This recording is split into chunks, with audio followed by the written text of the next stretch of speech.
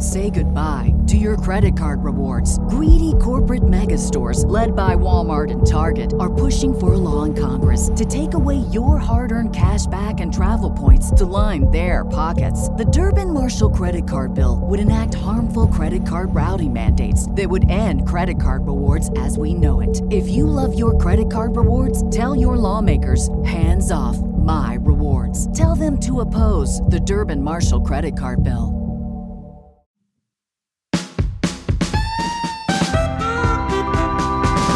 Live from wherever you happen to be, it's the SNL Hall of Fame podcast.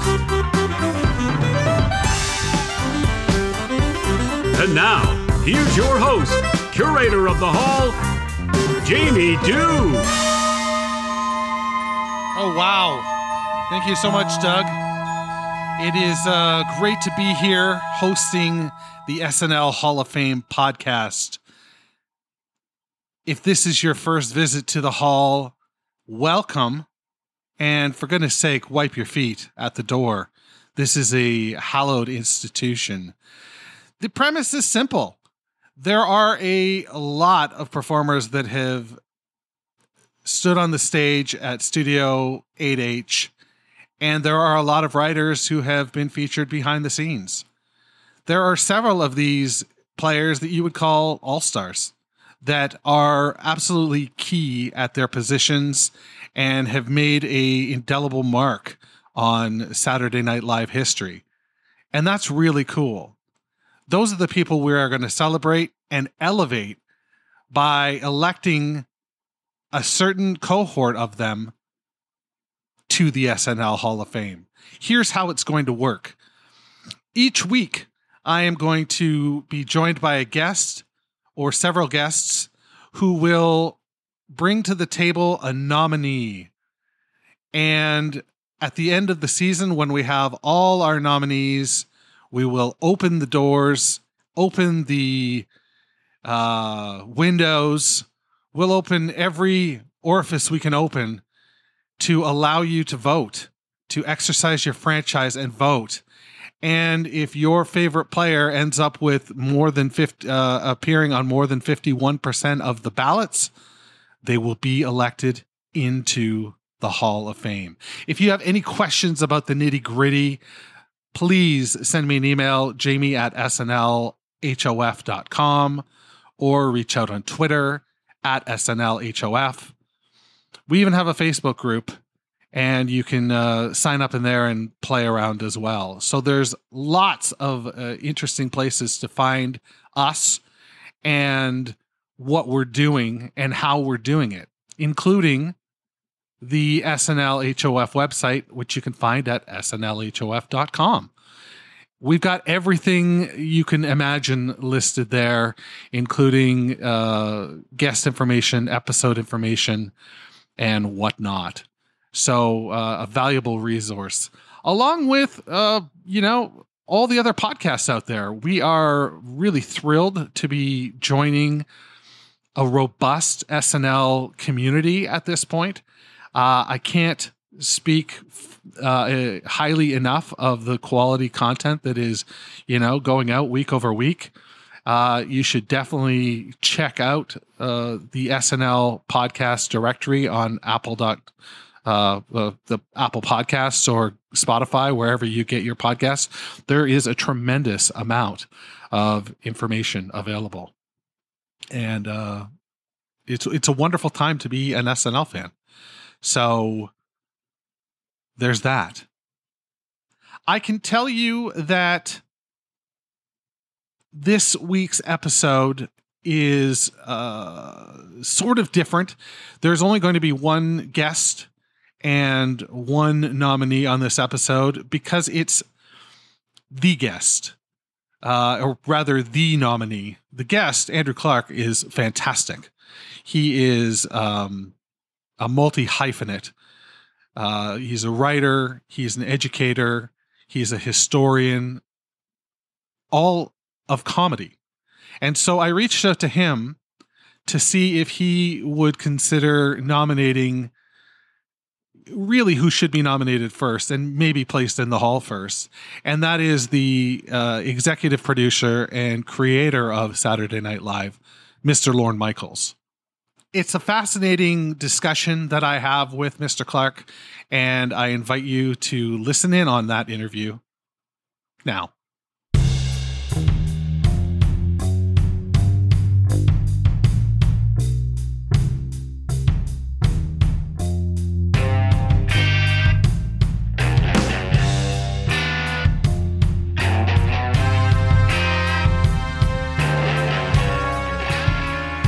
There's no Lorne Michaels, there's no Saturday Night Live. So I think it all stems from there, you know? Yeah.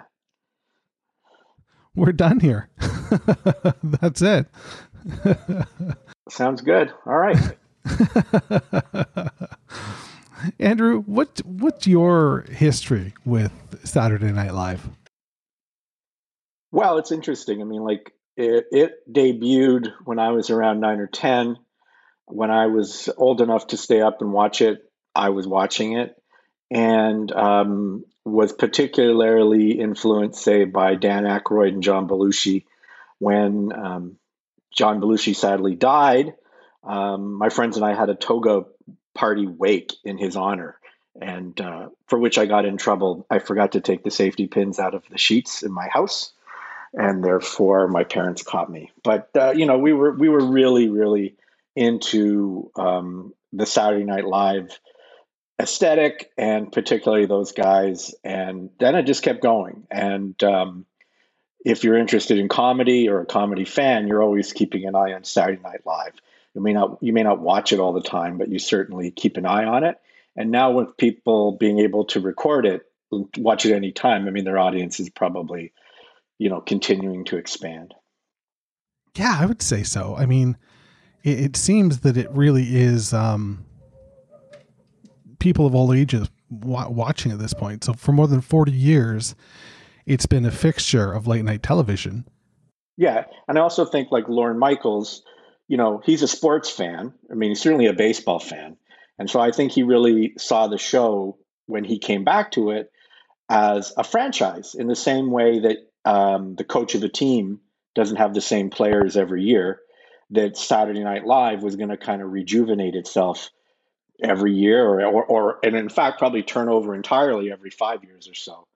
And that has turned out to be the show's single greatest engine, I think.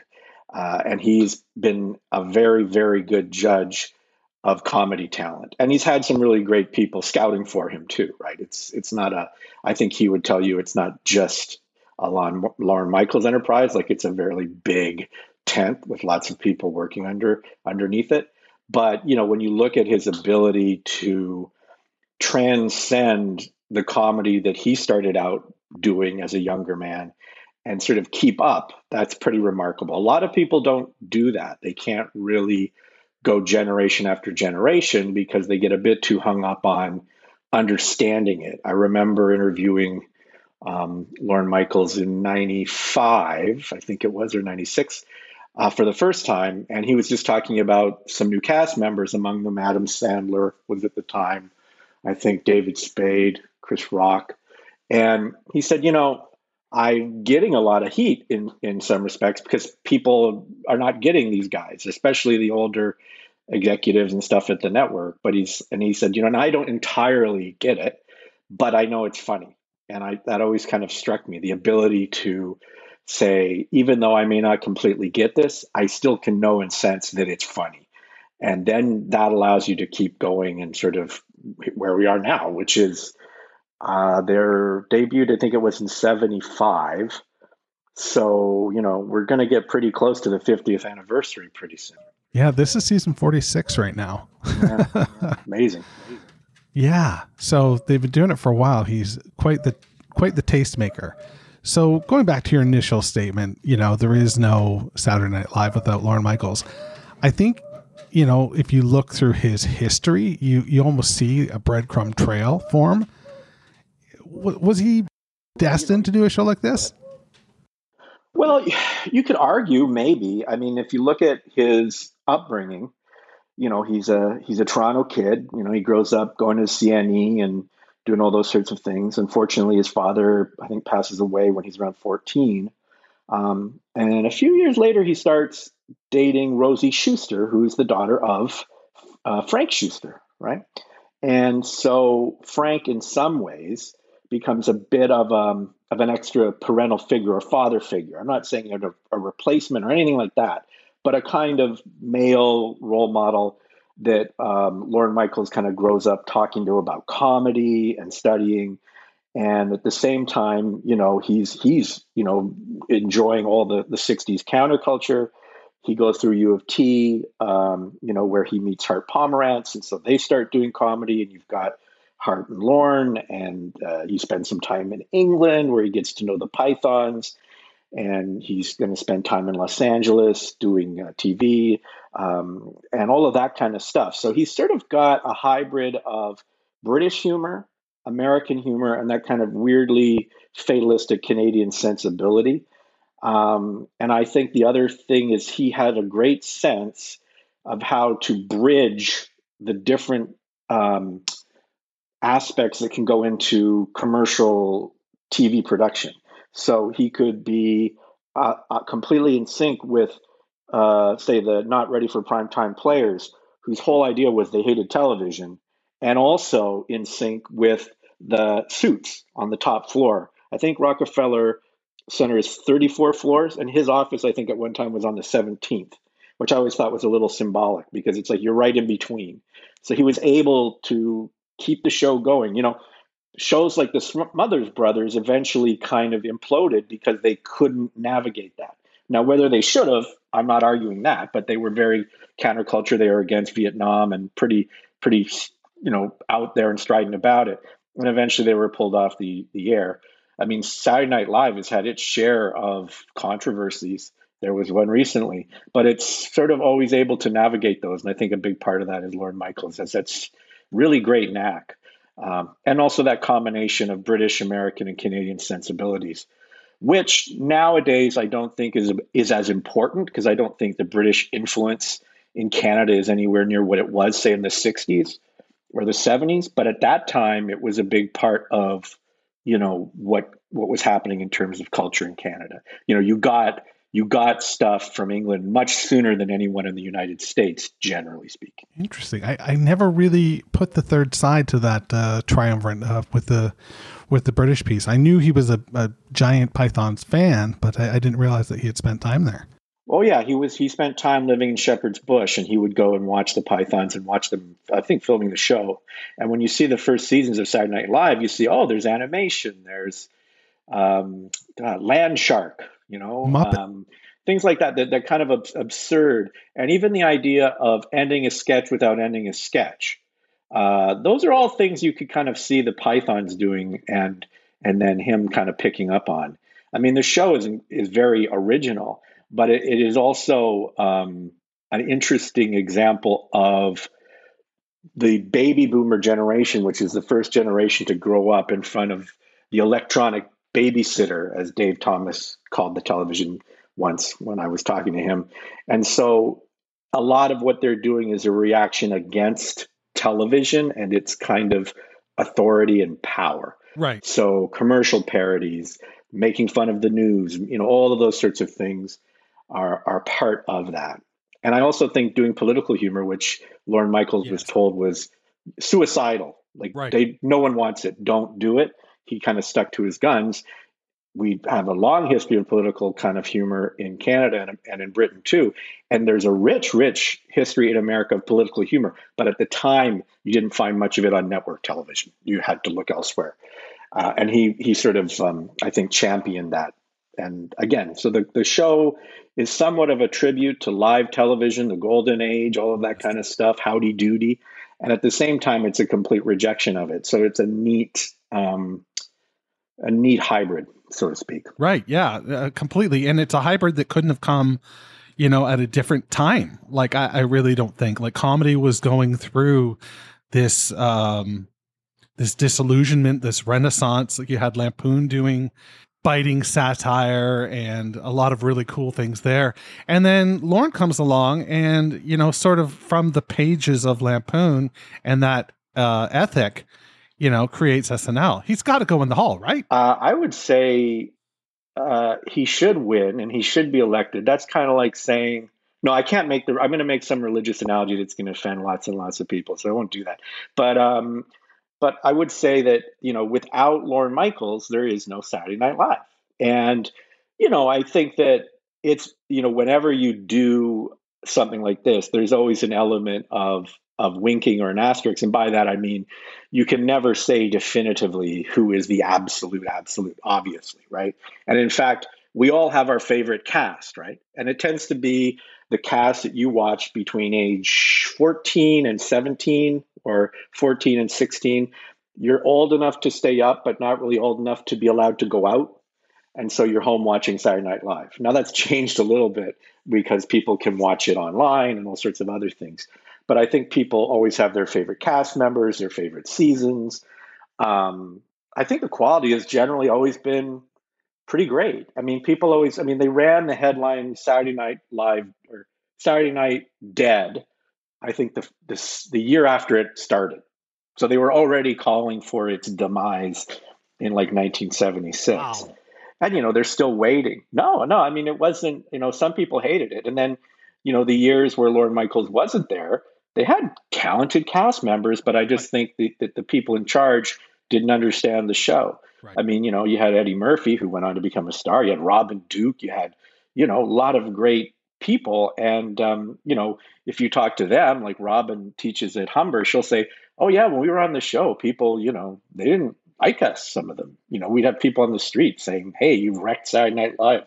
And, you know, it's crazy, right? People take it way too personally. I think the other thing that people have to remember is that comedy is not a sure thing. And by that, I mean, if Saturday Night Live never had a sketch that didn't work, then they'd never have a really great sketch. You kind of always have to wonder, if you're not worried about going too far, you probably haven't gotten far enough. And by that, I don't mean offending people just for the sake of it, which is kind of dull. But I mean, you know, when you're in that zone and you think you want to make a point, you go for it, being willing to suffer the consequences of it. And I think that that's an important element of the show. And then again, if you look at the head writers, people are like Jim Downey. I mean, he and Norm Macdonald were fired from the show for doing those O.J. Simpson's bits. And I remember we had Jim come up to Humber and him sort of saying, yeah, we just couldn't stop. And, you know, they kept waiting for Lorne to really lower the boom, but he just kind of let them go. And then eventually they got fired, and that was it, you know. But he sort of said it was like a compulsion. Like they knew they should stop, but they couldn't stop. It was just too big of a thing. Anyway, those kinds of stories, I think, are why people, in some respects, really love the show. And probably to a degree that if you see people, there are a lot of people who have animosity towards the show. I think it just shows it's relevant. If everybody loves you and nobody hates you, you're probably doing something wrong as well. Yeah, that's fair. How important do you think it is that he got to not only birth the show, but then come back and, you know, have a second run? I think it was critical. I think the show would have gone under if he hadn't. I think that the other thing that happened with him when I've interviewed him is he sort of talked about going through a period where he felt like what he was doing wasn't, I don't know how to put the right word, credible enough. You know, that if you were a serious fill in the blank, then you would be doing feature films or you would be doing X, Y, or Z. And so the idea of doing sketch comedy and this kind of stuff, you know, it's the proverbial not being able to sit at the grown-ups table. And I think, as he described it to me, there was a process of him going, you know, no, wait a minute. This is actually what I'm really enjoyed doing, what I'm good at, and it's got a lot of value. And so I think that that's been instrumental in him staying with the show as long as he has, I think. Because it's not an easy process, and I'm sure it's not perfect. I've never had the chance, obviously, to work on the show, but having observed it and interviewed a lot of people over the years, it's not an easy environment. but it produces some really great stuff. And if you look at the way it's molded the American, Canadian, and I would say in a lot of respects, the global sense of humor, it's astounding. There really isn't as many comedy institutions that have done that. SCTV took a different approach. They didn't become a franchise. They were SCTV. Martin Short joined, Robin Duke joined, Harold Ramis left, but basically that was it. That cohort, and then it's done. And they went on to do all sorts of other really great stuff. So, they had an enormous impact. I mean, it cannot be overstated.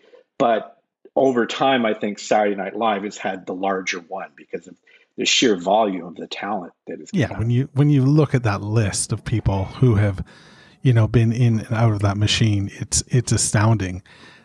You mentioned earlier about the sports franchise, sort of analogy.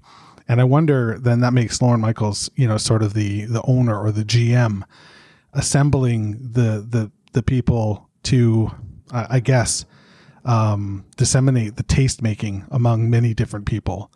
How has he managed to do that all these years? Well, I think that, it's funny when I've interviewed him, he's always left me with something that I remembered. I remember him saying, "You can ask for anything in the world except to be appreciated." And he also said, "Never do business with someone you wouldn't have lunch with." Stuff like that, which I've often remembered over time. But, I think he hires the people he really believes in, and then he trusts them. And he also has, I am pretty sure he still has the final say. So it's still about, did you make Lorne laugh? And then you have a really good chance of it getting on the show. I think one of the things that's kind of neat about Saturday Night Live is that say MacGruber, which is probably my favorite film of all time, was this crazy sketch that nobody really wanted to put on, and something got cut, so it finally got a shot. So a show like Saturday Night Live is a place where an idea like that can sort of keep going around the track or the conveyor belt until maybe the time is right, where other shows that might not happen.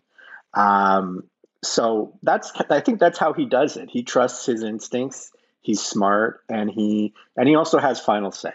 And I think he has a pretty good, some of the directions he's given people, I think are really telling, like telling people, don't always try so hard, for instance, in comedy. Just kind of interesting little bits and pieces that you hear the people who've gone through their citing as they move forward. And it's interesting. They should have a book of like Lornisms or something. Put it out. That'd be great. Well, maybe we'll sell it in the SNL Hall of Fame gift shop. Who knows?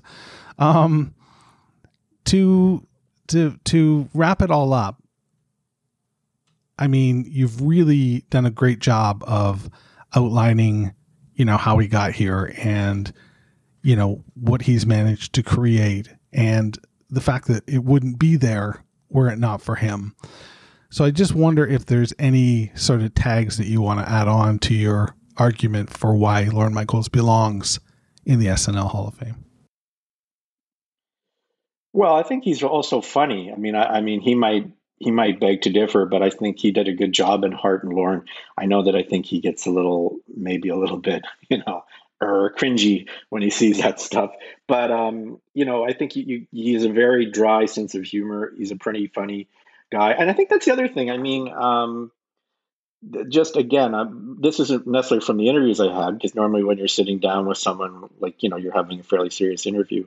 But Lorne, Will Forte talking about filming the scene in MacGruber where he's naked humping the air, and Lorne Michaels like kind of having him do it over and over because he was laughing so hard.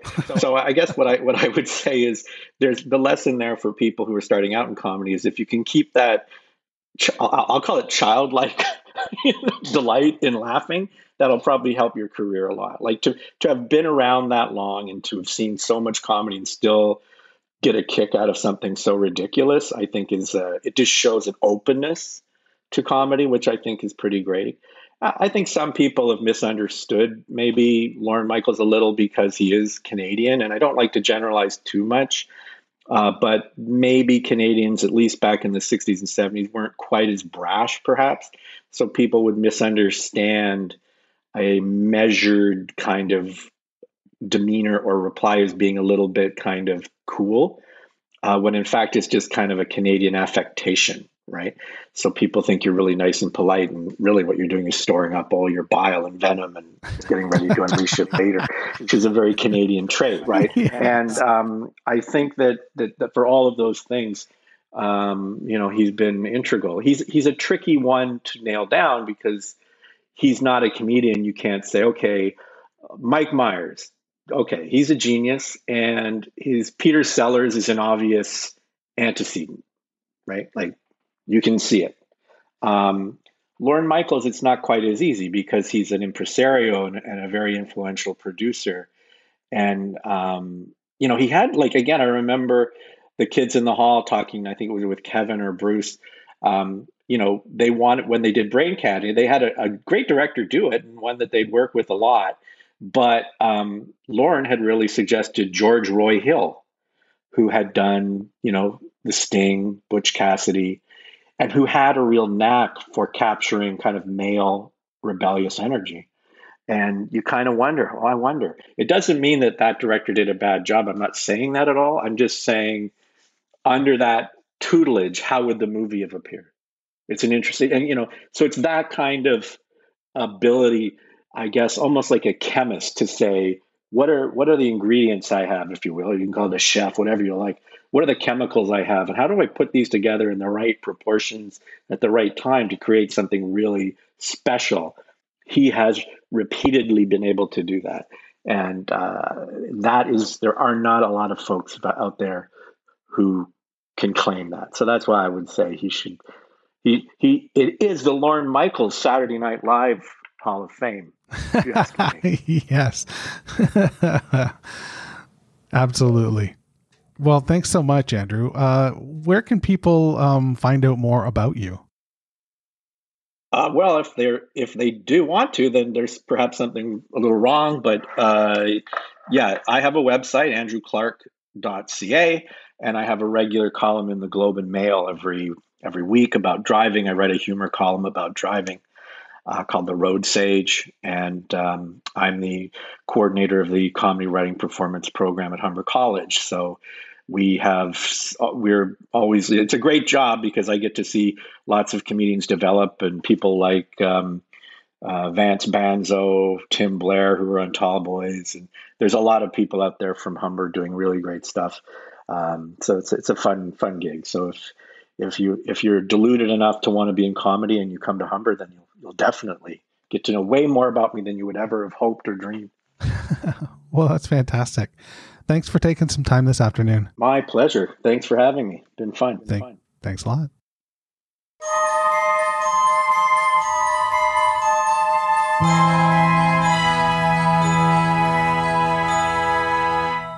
Wasn't that great? Yeah. That was Andrew Clark making his case for adding Lorne Michaels to the ballot. And that is now the case. Lorne Michaels is officially on the ballot for the first class of the SNL Hall of Fame. I went to the Humber School of Comedy. It was a long time ago, so all the jokes we wrote were in black and white. Oh boy. I have to live with me. So there's that. Next week, we will be back with 2 new guests nominating 2 new candidates to the ballot of the SNL Hall of Fame. And from there, you'll just have to wait and see how the season unfurls and how and who will make it to the SNL Hall of Fame.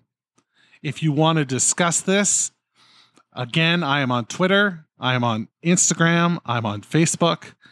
I get around. I'm social. So there's that. That's what I've got for you. And I hope you enjoyed yourself and your visit to the hall. Please turn out the lights behind you. The Saturday Night Live Hall of Fame is now closed. Thanks for listening to the SNL Hall of Fame podcast. You can find everything you need to know about the show at snlhof.com. Don't forget to subscribe, share, rate, and review the show wherever you get your podcast. This is Doug Denant saying, this is Doug Denant saying, see you next month in the hall.